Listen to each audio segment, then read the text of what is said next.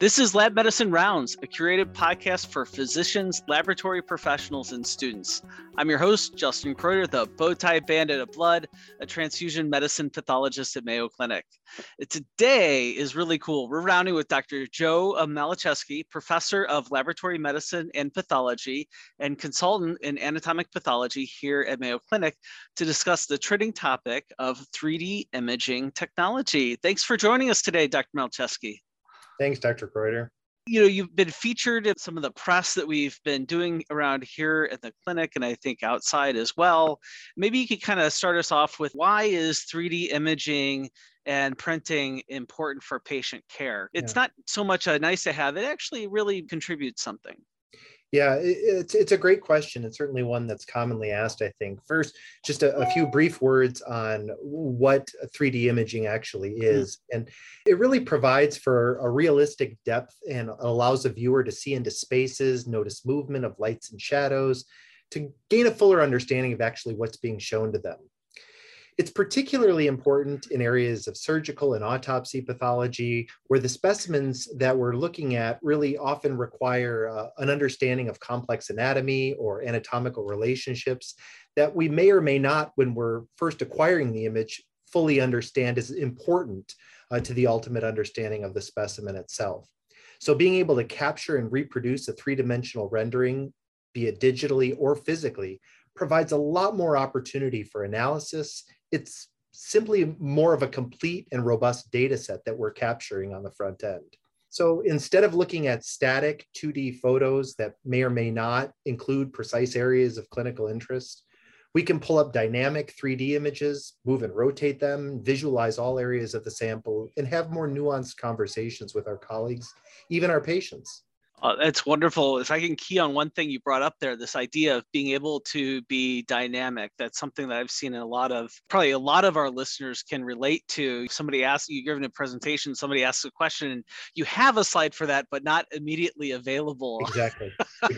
It sounds like this is enabling you to kind of on the fly absolutely address the thought.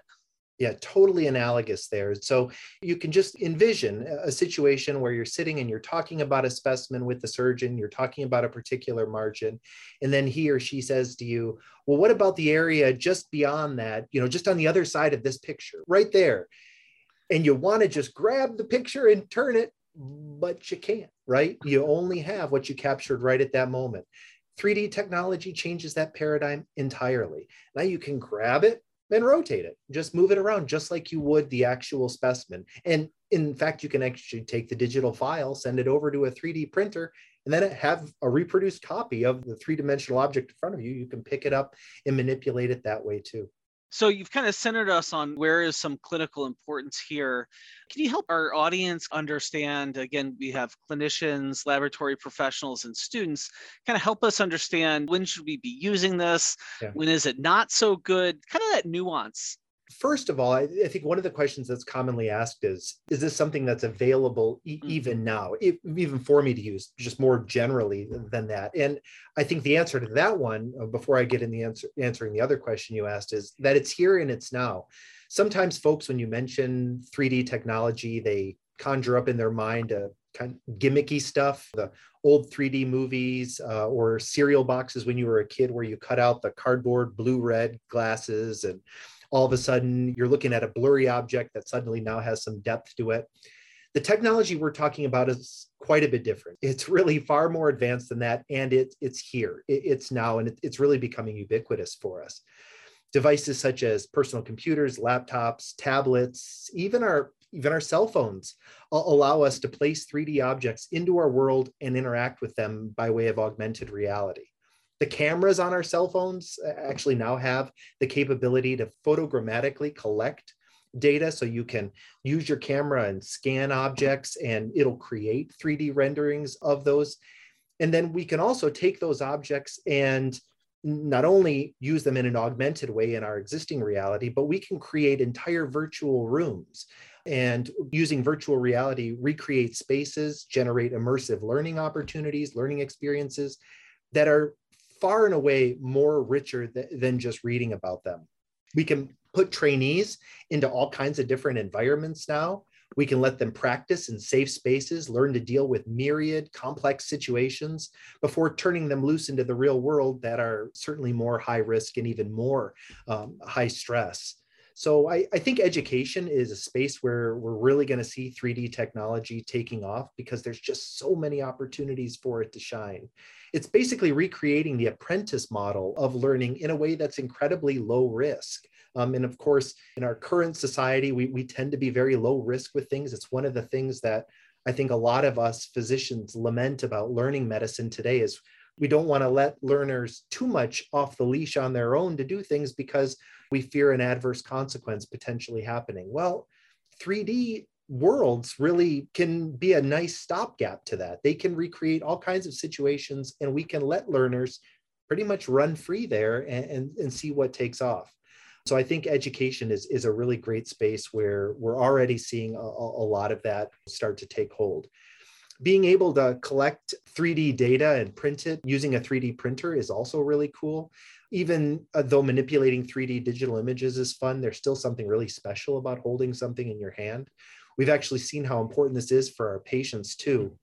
And this leads me into really the answer to your question there is, for decades, our transplant patient population here has been incredibly invested in their underlying diseases. Not that all patients aren't in some way invested in their diseases, but the transplant population is a very unique patient population.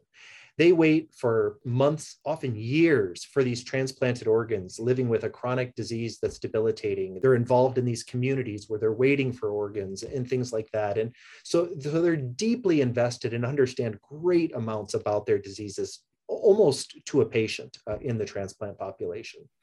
And so for decades here at Mayo Clinic, our transplant patients have actually requested to be able to see their organs after they come outside of them because they've been hearing about their disease, they've been learning about that, studying it, and now their disease organ has come out and they have a new one put in. And it's natural for them to be a little bit curious of, can I see it? Can I hold it? And we used to have a thing where we would put their organ in a bag and show it to them. And it was, as you can imagine, not an optimal experience in any way. Looking at something in a little bag that's all sealed up and there's liquid in there and you kind of see it, you kind of don't. Well, now using 3D technology, we can actually replicate their organ for them. We can show it to them digitally on a tablet and let them move it around. Or we can print off copies of their organ, of their dissected organ or of their undissected organ. So, I've got a little heart here, a specimen that we actually scanned after it came out of the patient and printed it. And we can reproduce any number of these. We can sit down next to the patient, hold it with them, share it with them. We can show dissected type specimens and point out things that are not normal. It's one thing to tell a patient that their heart was big and dilated. It's quite another thing to say, your heart should only be about this big. Instead, it's this big, and allow them to hold that in their hand and then actually take a copy of it. We can give them a copy of their printed organ where they can then take it home to their family and friends and basically serve as medical ambassadors, sharing the knowledge and the information that we've given them to their family, their friends, telling them about what they were doing at Mayo, why they were there for so long, what the doctors told them. It's just a great satisfier. And we've actually been studying that in our transplant population because we meet with every transplant patient and go over their organs and give them a printed out copy of their organ. And we've been studying that with something called video reflexive ethnography. And the results of that have just been astounding. The satisfaction scores for these patients are just through the roof. They really love that opportunity to talk to pathologists, to interact with us, to learn about their diseases, to learn about the role that we play in their care. It's been great. I'm really thrilled to hear that.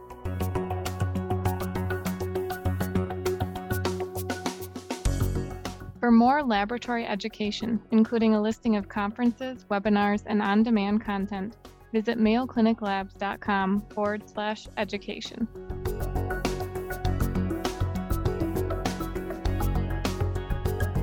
How does that conversation go now differently? You've done it in the old model and now you're doing it in the new model.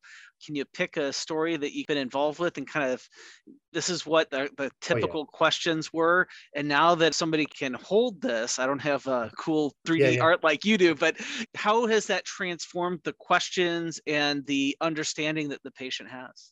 Yeah, certainly in that old paradigm, like I was describing before, where you're looking through a bag at kind of murky fluid in an organ, and you're trying to explain to them, well, you see this here, see how small this is how big the valve should be, and this is how small it was in your heart.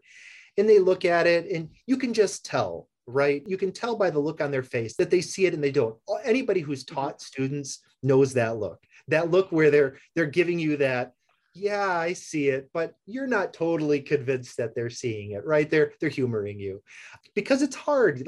Unless you're used to looking at that kind of thing, it's just not obvious. Here, the situation is far more controlled. So we make that organ look perfect. We make it really demonstrate the thing that we want to show really, really nicely. And we can even have printed out comparators next to it. And then we can reproduce those, and then they're holding it. They're not looking through a bag, they're not looking through it. And so anybody can clearly see, the minute that you tell anybody, your heart should be this big, and here it is this big, there's no mistaking that. Everybody gets it implicitly. It's been a paradigm changer for you. And I can tell you just from a personal standpoint, the best days that I have here are those days that I get to meet with those patients, it seems. Every interaction I had with them is fantastic. In fact, I met with a patient and their family this morning, and the questions they asked and the understanding that they walked away from that encounter of their disease, I have no doubt that it was increased even above and beyond what they had already known in this invested population. You know, a lot of times the conversation that patients have with their bedside clinicians tend to be focused on treatment. Next steps, what are we going to do? Where do we go? They're not so focused on what was the underlying issue? Why did it happen? Why did it get there? What's the risk? All these other things, risk to family members. Oftentimes the conversation isn't focused in those ways. So this, honestly, that's our wheelhouse. Our wheelhouse is pathobiology, pathogenesis, why a disease comes about. We are really optimized to be able to answer those types of questions. What are the genetic implications? What does this mean for my family members? We can answer all of those. And this is a nice, quiet environment where we're sitting down and we're just talking about the condition they had. They can ask any questions they have about it, and we do our best to answer it. Wow. Joe, you almost talked me into signing up for another fellowship and being your fellow next year. That sounds like an awesome experience. Yeah, it's fantastic. And I want to put a tack in that, shift the gear a little bit, although I don't want to diminish the clinical impact from the patient perspective, which I think has been an awesome highlight of this podcast so far. But something I was reading, I think it was an article that you participated in writing, talking about the scan of the organ, and then also talking about the printing of the organ. And I certainly understand maybe they're linked, maybe they're not linked. Can you help us get our arms around what is the value in the scan? What is the print value? Kind of understand that a little bit better? That's a great question too. Definitely both the scan and the print have value. The scan allows us to archive the data digitally. It gives us global access to it, allows us to share it across time and space. The print is really just a way of connecting with people in a more intimate and tactile way. As I just mentioned a few minutes ago, the 3D universe is really cool and it's great, but there's still something totally special about holding something, sharing it with others, passing it between us. And that's really what the printing allows for. So it's really a tool that leverages that digital asset. That digital asset can be used in all kinds of different ways. For studying things, we can parse the data in different ways. We can look at it in different ways. But the 3D print is really just a reflection of that. That's a physical manifestation. And so I imagine technologies for scanning are improving, and that's resulting in better models for you to look at. And then is the materials being used improving in such a way that you can get the same kind of textures?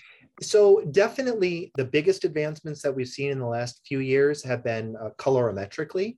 You know, it used to be we would reproduce objects that were neon pink and things like that because the polymers we used were kind of crazy colors.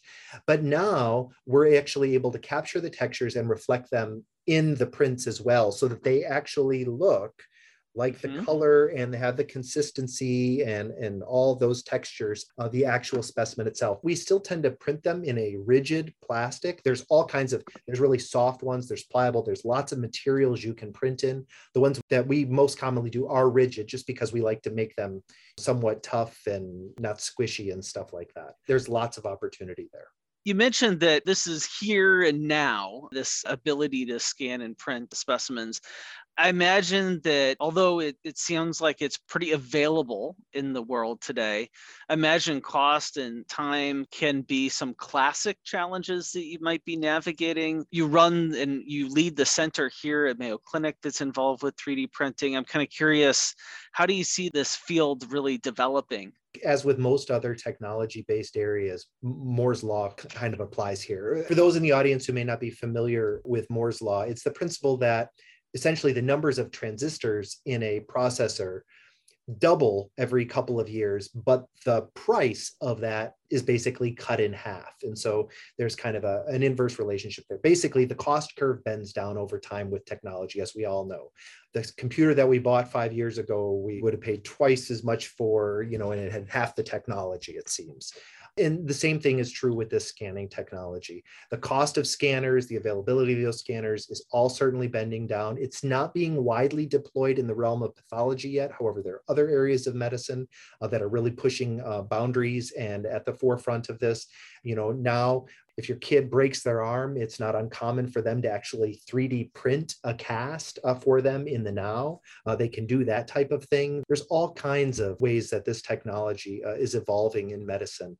3D printing actual organs and actually plating cells on polymers and reproducing ears that they can implant onto people. That's all budding technology that's stemming from this as well. So we're just going to see this continue to evolve. And again, cost is higher right now, but in 3 years, we're going to look back at it and it's going to be just like cell phones and every other technology in areas of our lives. I know when I was younger, I had no idea. I'd be debating with my young kids about what age they can get their cell phone. Yeah. So we're having that debate too. What did you decide on? The debate continues in our home. Hey, I'm trying to convince my daughter that 32 is a good age. Good luck with that. As you're talking about how this is really taking down the costs, I imagine right now, like you're saying, a lot of surgical fields, procedural fields, you've given the examples on how pathologists are relating this to patients. For our listeners, I could see where as the cost goes down, it becomes something that is easier to print. There's opportunities for this to be used in other aspects of laboratory medicine and hopefully in things like preventative medicine. It's not just related to the high cost, high procedure kind of areas. Yeah. This has been really fascinating. Thanks. We think so too. We're really excited about this. Thanks, Joe, so much for talking with us today. You're really connected, I think, with each of our audiences, the laboratory professional, the clinician, and the medical student or the student of healthcare. Really appreciate your time today. Anytime. Always happy to join. Thank you to our listeners for joining us today. We invite you to share your thoughts and suggestions via email. Please direct any suggestions to mcleducation@mayo.edu and reference this podcast. If you've enjoyed Lab Medicine Rounds podcast, please subscribe. And until our next rounds together, we encourage you to continue to connect lab medicine and the clinical practice through insightful conversations and maybe a couple 3D models.